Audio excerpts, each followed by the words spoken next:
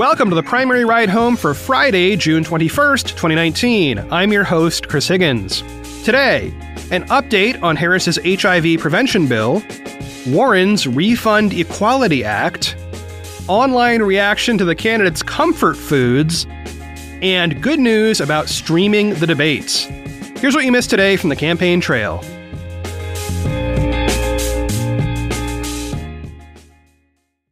Let's start today with a quick update on yesterday's story about Senator Kamala Harris's bill to prevent the spread of HIV.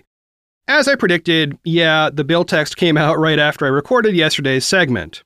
Okay, the legislation was presented as Senate Bill 1926, a bill to increase access to pre-exposure prophylaxis to reduce the transmission of HIV.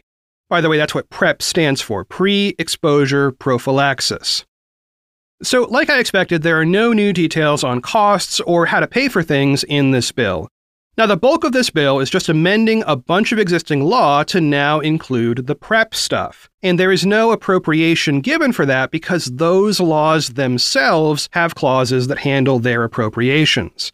Obviously, this bill would have an effect on those, but the Congressional Budget Office has not yet weighed in, and as far as I've seen, Senator Harris has not offered an estimate on what these changes would add up to. In other cases, the bill does authorize funding, but doesn't actually give a number. So, for example, on page 22, lines 7 through 9, Harris writes the following about how to fund the education outreach program to improve public awareness of PrEP. Quote, "Authorization of appropriations. There are authorized to be appropriated such sums as may be necessary for each of fiscal years 2021 through 2026. End quote.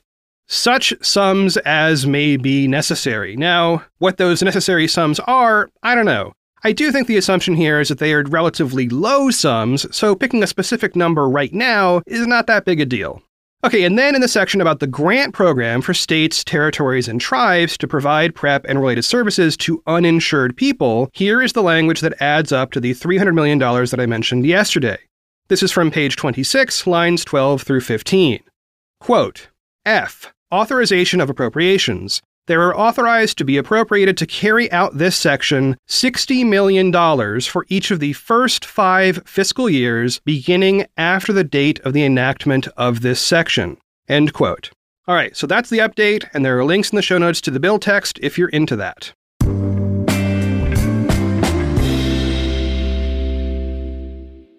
So, while I was searching on Congress.gov for the text of Harris's bill, I came across another bill from a candidate also introduced yesterday in the Senate. This one comes from Senator Elizabeth Warren, and it has 42 co-sponsors. Here's the title, quote, Senate Bill 1940, a bill to permit legally married same-sex couples to amend their filing status for tax returns outside the statute of limitations. End quote. While I think that title is somewhat self-explanatory, let's dig a little deeper to get the background. All right. In 2013, the Supreme Court decided U.S. v. Windsor, which struck down part of the Defense of Marriage Act, or DOMA. The specific issue in Windsor had to do with taxes. So here's the situation. Edie Windsor was legally married to Thea Spire in Canada, and the couple lived in New York State. Spire died in 2009 and left her estate to Windsor. Windsor then tried to claim the federal tax exemption for a surviving spouse. But under DOMA, the term spouse was defined as applying only to marriages between a man and a woman. Because of that, the IRS denied Windsor that tax benefit, which cost her more than $350,000 in additional estate taxes. So she sued the federal government in late 2010 in New York State, it got kicked upstairs, and the rest is history. Okay, so the net outcome of the Windsor case was that the federal government had to provide the same benefits to same-sex married couples that it offers to opposite-sex married couples. One of those benefits is allowing married people to file jointly on their taxes. So in 2017, Senator Elizabeth Warren introduced the Refund Equality Act along with Representative Richard Neal in the House, who is also from Massachusetts. Remember, this was 2 years ago. Let me read from an NBC News story from Brooke Sapelsa from that time. This part starts with a quote by Warren. Quote, For nearly a decade, legally married same-sex couples had to file their taxes as single persons, often paying more taxes than they would owe if they could file as married, Warren said in a statement emailed to NBC News. This bill is a simple fix to allow same-sex couples to claim the tax refunds they earned but were denied because of who they love. Currently, married couples who previously filed taxes separately are only permitted to file amended joint returns dating back 3 years. This restriction does not allow gay couples who were married in jurisdictions that recognize same-sex marriage prior to the Windsor case to claim refunds for the entirety of their marriage. The Refund Equality Act would create an exemption to this 3-year limit. End quote. Translation, the Refund Equality Act would say you can go back and take that whole 10 years, not just 3 years. So that 2017 bill was introduced in the House but didn't go anywhere. A week ago, Representative Judy Chu of California reintroduced the bill, and it passed the House Ways and Means Committee, which means it is on its way to a floor vote in the House at some point. This led Warren to reintroduce the bill in the Senate, along with her gigantic list of co-sponsors, which includes all of the senators running for president right now. If enacted, the total cost of this bill would be up to $57 million, according to an analysis by the Joint Committee on Taxation. No floor votes have yet been held.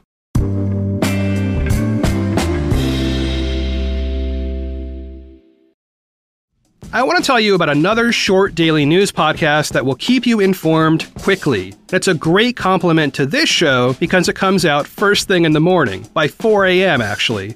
It's called The Newsworthy, and it gives you all the day's news. We're talking 8 to 12 news stories in less than 10 minutes, so you can quickly get informed as you start your day. The Newsworthy tells you the key things to know that day in politics and business, as well as the fun stuff like tech, science, and entertainment. The Newsworthy keeps you informed on so many things that it's not just doom and gloom like some traditional news, and it's always unbiased, with perspectives from a wide variety of news sources. The Newsworthy is all about being fast, fair, and fun. Oh, and guess what? On Thursdays, there are quick bonus interviews after the news that provide more about different news topics each week. So add it to your playlist and get informed first thing each weekday morning. If you check out yesterday's show, you'll get a bonus interview with a Bloomberg writer all about the primaries, and I know you were interested in that. So search for The Newsworthy in your favorite podcast app or go to thenewsworthy.com to listen now. That's The Newsworthy,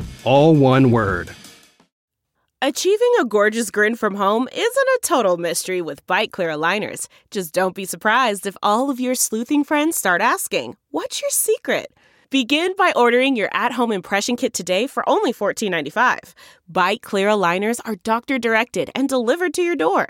Treatment costs thousands less than braces. Plus, they offer flexible financing, accept eligible insurance, and you can pay with your HSA FSA. Get 80% off your impression kit when you use code WONDERY at Byte.com. That's BYTE.com. Start your confidence journey today with Byte. All right, this next story is just a little bit of fun. Let's have some dessert with our vegetables, right? So earlier this week, the New York Times posted a massive video project in which they asked a ton of the primary candidates a long series of questions, and then we got to see how they responded. Now, before we get into it, I have to read from the fine print at the very bottom of the page. Quote, "The New York Times reached out to 22 Democratic presidential candidates to ask them the same set of questions on video. 21 accepted the invitation." End quote. So guess which one said no? Well, I'll give you a second. Yeah, it's Joe Biden. Yet again, Biden stands alone in this pack by not showing up when a zillion other candidates do. So it's a bummer that we don't get to hear what his answers would have been. Now, I also want to point out that the New York Times did not include Wayne Messam or Mike Gravel, the other two candidates who are still on my list of possible contenders. The Times picked out 18 questions to ask the candidates. I'm not going to read the entire list of them here because, they have a gigantic page devoted to that, and you really should go look at that. But I want to point out some of the issues they got into. The very first question has to do with guns. They asked, quote, "In an ideal world, would anyone own handguns?" End quote. And then they roll right into healthcare, climate change, human rights, war, immigration, the death penalty, tech companies, the Supreme Court, you name it, there's lots of issues covered there. But here's the thing. In my experience as a writer and reporter, I have interviewed a lot of people, including on camera, and the reality is you can't just talk about the hardcore issues. You do have to throw some amount of humanity and humor in, and often those questions, the ones that you don't think amount to much, actually result in the best answers. That's especially true for politicians because they tend to have rehearsed answers for a lot of policy and politics-related questions. So if you come in from left field, you might get a really honest, new answer. Personal story time. One time, I did a phone interview with James Ellroy, who is the author of LA Confidential and The Black Dahlia and many others. In that interview, I found out the hard way that the only topics that man would engage on were menswear and dogs. Like, seriously, he got way into that stuff. We talked about how he has a special tailor who makes his shirts to his special sizes. He sent me the guy's name. We talked about this one dog for about 20 minutes, but he did not want to talk about his books or his TV show, which is what I was supposed to be asking him about, and as a result, that interview never got published. Anyway, so the New York Times threw in a few of those human interest questions, and one of them really, really blew up, in a good way. The big reaction came from question number 16, quote, "What is your comfort food on the campaign trail?" End quote. Okay, so I'm going to play a clip here that mashes up a bunch of those answers, and this is one where it does help to see the video, link in the show notes, because you probably won't recognize all the candidates' voices here. But believe me, in the analysis after this, you will hear a lot of who's who. And by the way, I also think it's really fun to listen for which candidates you do recognize just by their voices.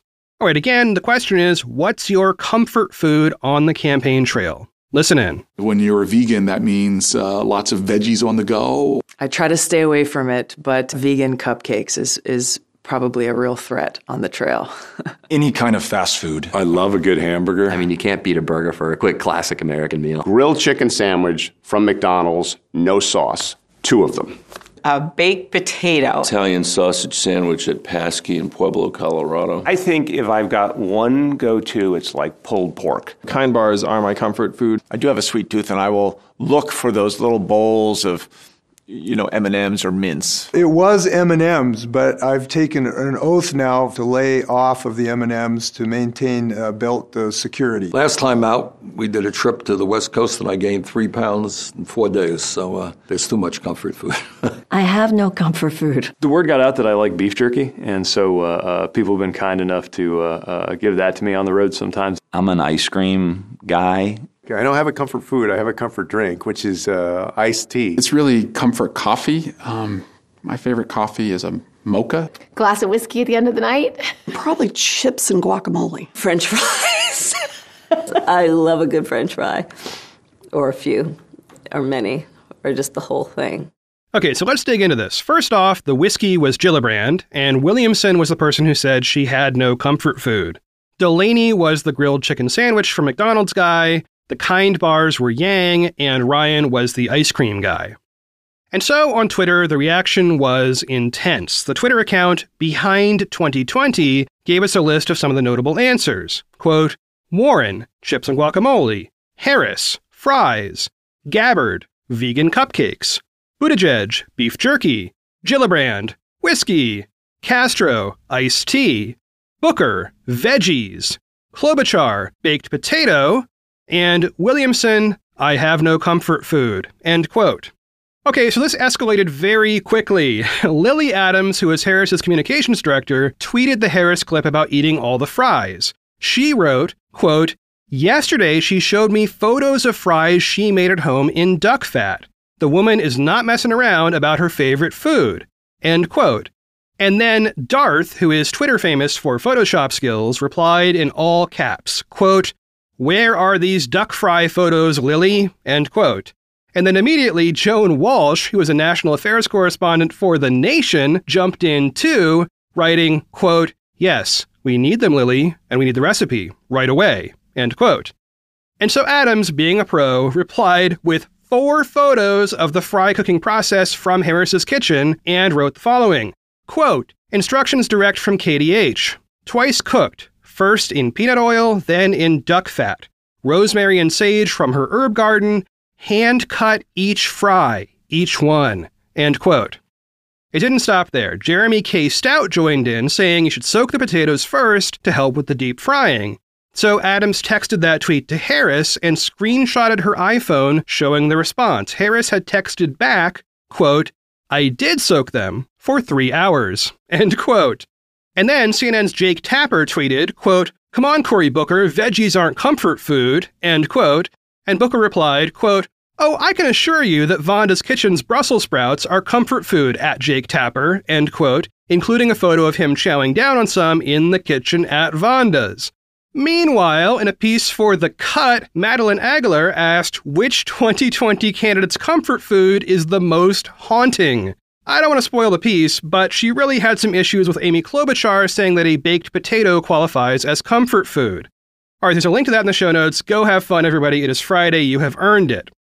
Now, I also want to say there is a ton of substantial discussion of policy on this page as well. So my hope is you start with the food, then you dig into the policy. The New York Times piece is really, really big and long and interactive, so you can click into whatever question you like or whatever candidate you like and see how they answer these important questions, plus the kind of silly ones.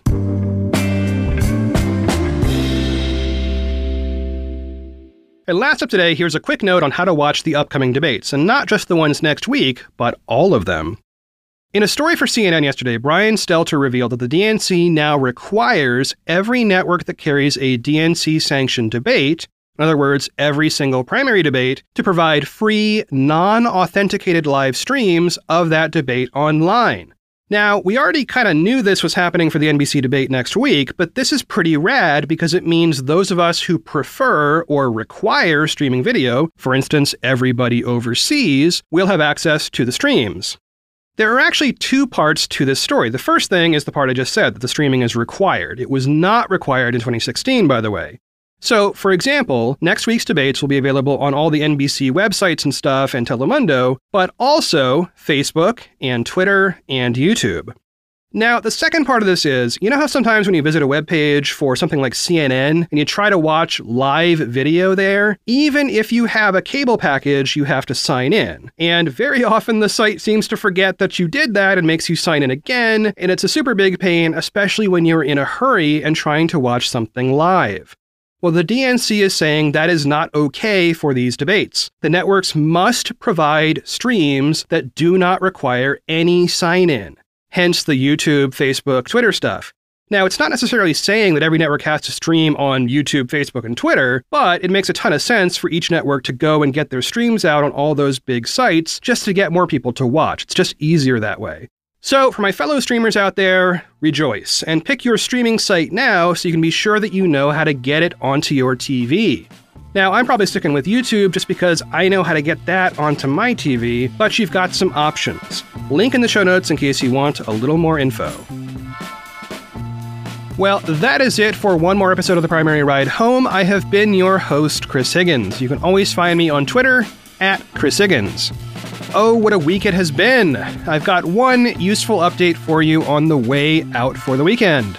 And that is about debate bingo. So in case it's not clear, you're going to want to print out the debate bingo cards when they're available. They'll be designed to fit on 8.5 by 11-inch paper. I'm going to work on them over the weekend and see how far I get. The hope is to get these out to you on Monday or Tuesday, so you have plenty of time to print them out before the debates on Wednesday. So stay tuned, get your pencils ready, clear your evenings for Wednesday and Thursday. As always, thanks for listening, and I will talk to y'all on Monday. Support for this podcast and the following message come from Corient. Corient provides wealth management services centered around you. They focus on exceeding your expectations and simplifying your life. Corient has been helping high achievers just like you enjoy their lives more fully, preserve their wealth, and provide for the people, causes, and communities they care about. As one of the largest integrated fee-only registered investment advisors in the U.S., Corient has deeply experienced teams in 23 strategic locations. Corient has extensive knowledge spanning the full spectrum of planning, investing, lending, and money management disciplines. Leverage Corient's exclusive network of experts to craft custom solutions designed to help you reach your financial goals, no matter how complex they may be. Real wealth requires real solutions. For more information, connect with a wealth advisor today at Corient.com. That's Corient.com. Corient.com.